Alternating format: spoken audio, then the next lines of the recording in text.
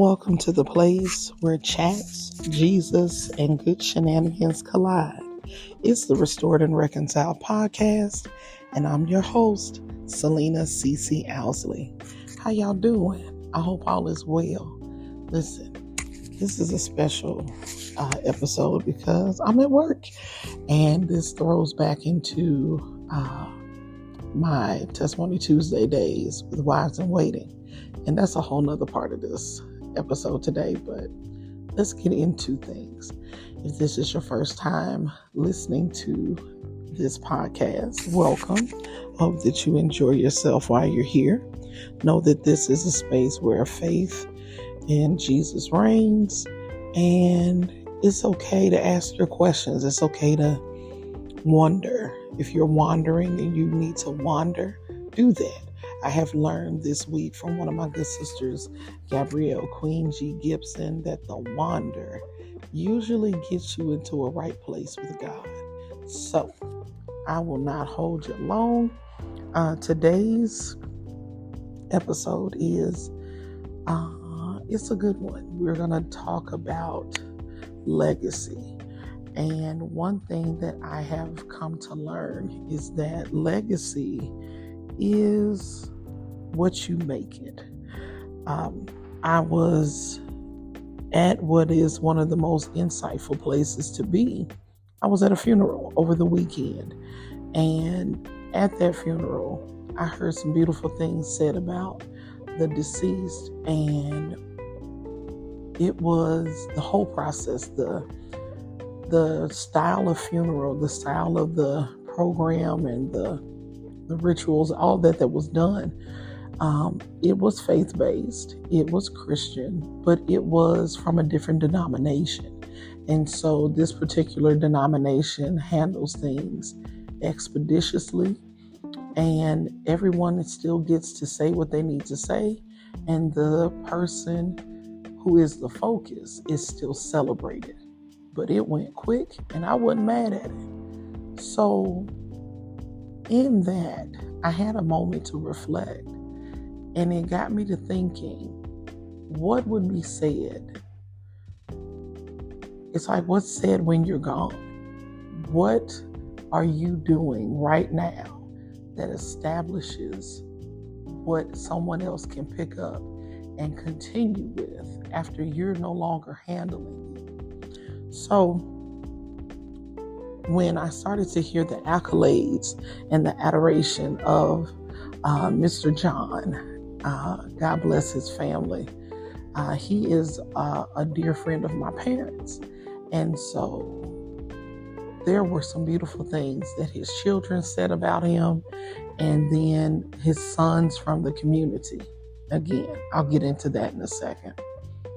But it took me, after we left the service and I was driving my mom home, I kept saying to myself, Lord, where does this go? Because this was really a beautiful experience. And the Lord took me to Proverbs 22, verse 1. And I'm going to read from the New King James. And it says that a good name is to be chosen rather than great riches, loving favor rather than silver and gold. So in the footnotes, it talks about, I love the footnotes in my study Bible because they lit. They explain everything. Get you a good study Bible. If you're new to the faith, if you're a veteran of the faith, get a study Bible. Don't get these little Bibles that don't explain everything. I want you to get a good Bible. So the footnotes in my Bible say that a good name is the reward of good behavior, a token of the esteem of family and community, and one of wisdom's most valuable prizes. Living wisely and traveling the path of wisdom results in a good name. Solomon chose wisdom, walked this path, and received a good name. After years of walking the wise path, Solomon tragically compromised his convictions about God and wisdom. In the end, all his wealth and power could not salvage his good name. Reference 1 Kings 11, verses 1 through 13. This admonition urges us to keep our eyes on the Lord, trusting Him to give us the power and strength to keep walking in the path of wisdom.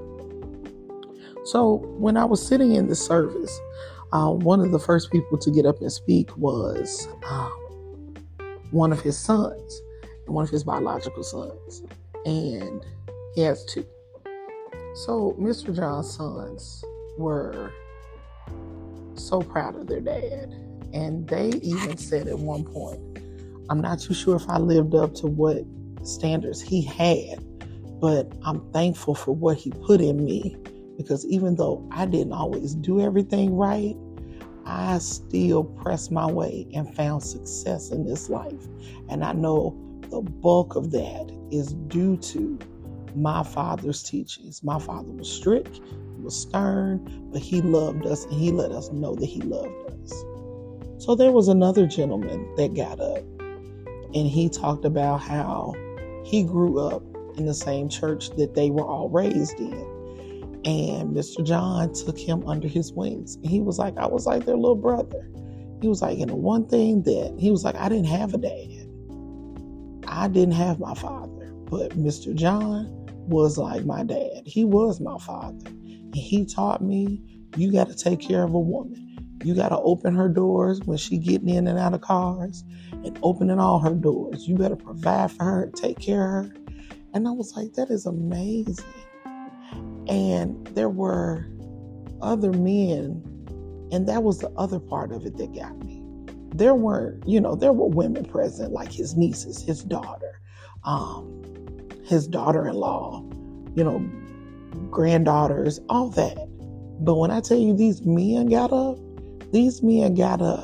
and they said, I didn't know or understand computers, but Mr. John taught me how to work a computer. He was an engineer at GE. He was bomb.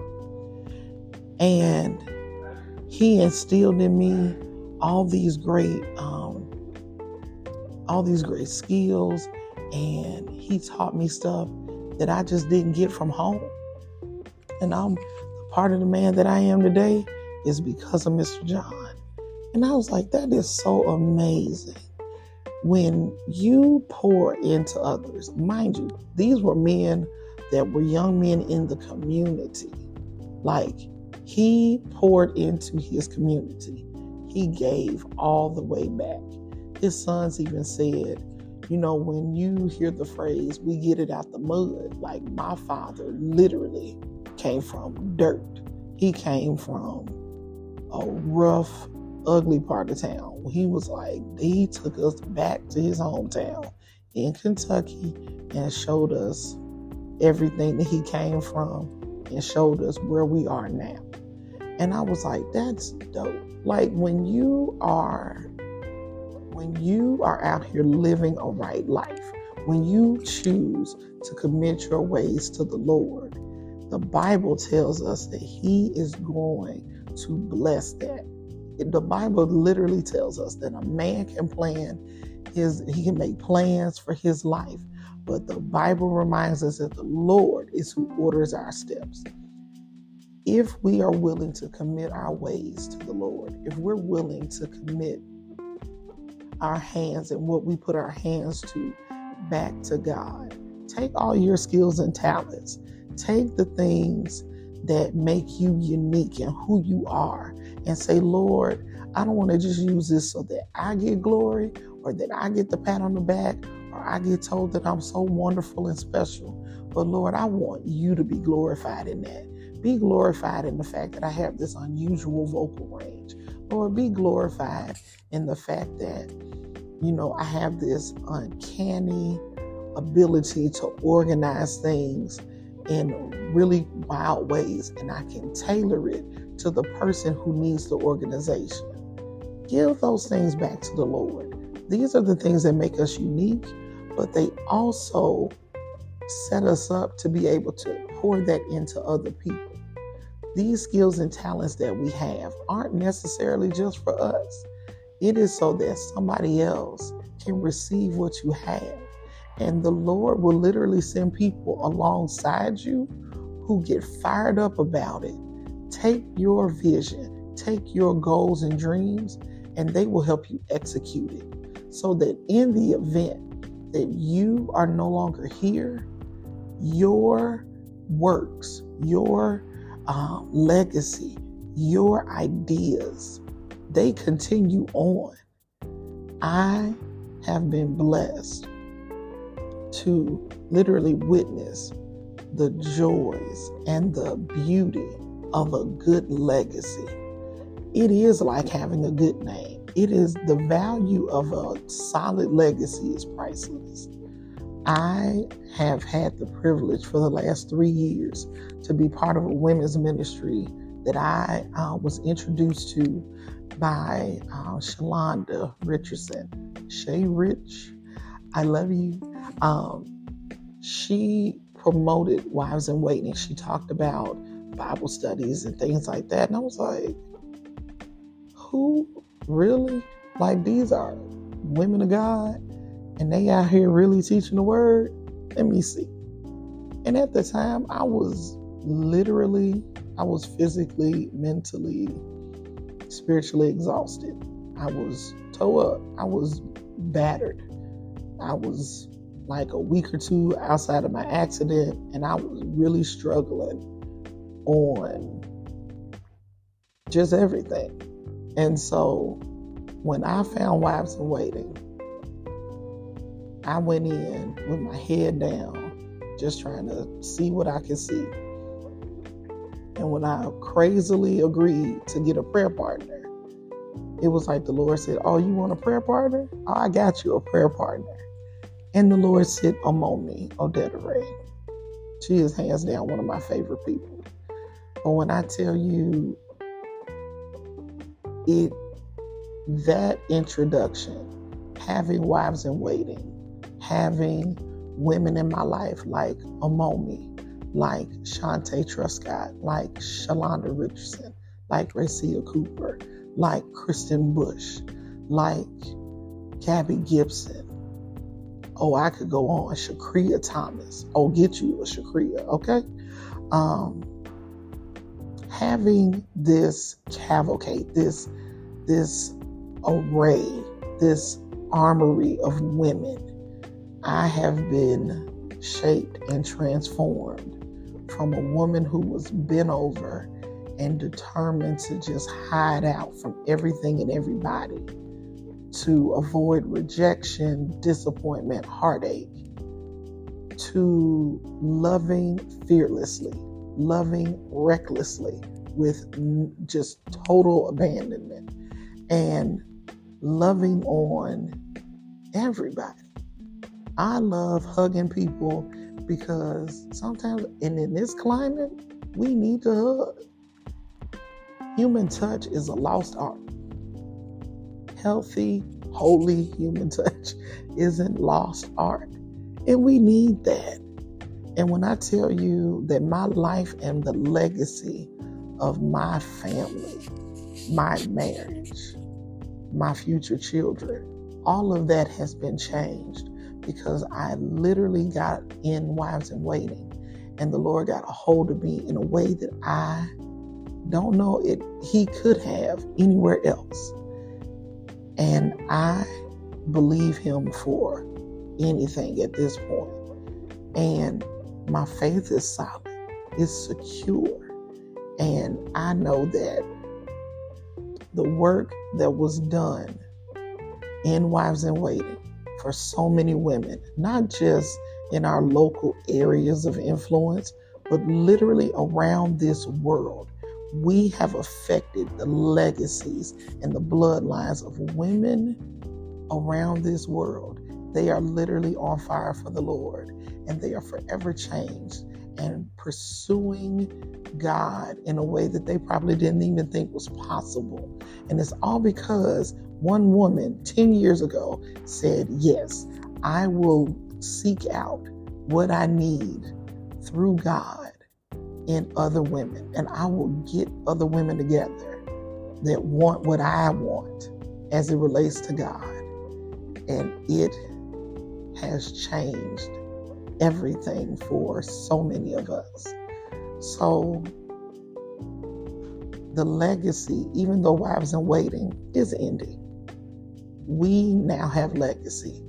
Shantae Truscott has legacy in each and every member and leader of Wives in Waiting to go out in the world and affect change and claim all the territory, all the people for the kingdom of God and for his righteousness, for his name's sake. We stand toe to toe with anything that tries to oppose it, and we stand and lock arms so that we can serve the women that are around us, so that we can give the best of us to this world and do it for the sake and the cause of Christ. So I encourage you, if your legacy doesn't look like you want it to, if you feel like there are some things that you need to change in your life, it's not too late. And I'm telling you, you can make that change today. You can literally make that change right now. If you are not saved and you want to experience the best of this life, and you want to experience peace in your going and coming, and you don't want to look over your shoulder anymore, you don't want to keep making the same mistakes with the same people in the same crowds, doing the same mess, if you want to make changes so that your legacy is solid and it's beautiful and it's something that people can take and continue on for you, I dare you to give God a try. And if you want to be saved, we can take care of that right now. Please repeat after me. Lord Jesus, I'm a sinner and I don't want to sin anymore. I want to live for you, and I want to be right in your eyes, and I want a right, beautiful relationship with you. Come into my heart. Save me, because I believe that you sent your son Jesus to live for me, to die on the cross for me, be buried, and be raised on the third day. And I want his Holy Spirit in my life. I want to live a right life, and I want to be transformed. I want to be renewed, and I want to be restored to a right place with you. In Jesus' name, amen. If you prayed that prayer, I want you to know that you are saved. Welcome to the family.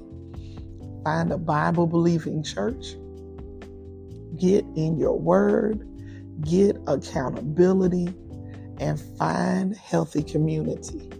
If you need help with that, look no further. You got a good start right here. And if you reach out to me, send me a message on Instagram at the Restored and Reconciled Podcast. Look for me. Shoot me a message and say, hey, CC, I got saved today. Where do I need to go from here? I'll get you where you got to go.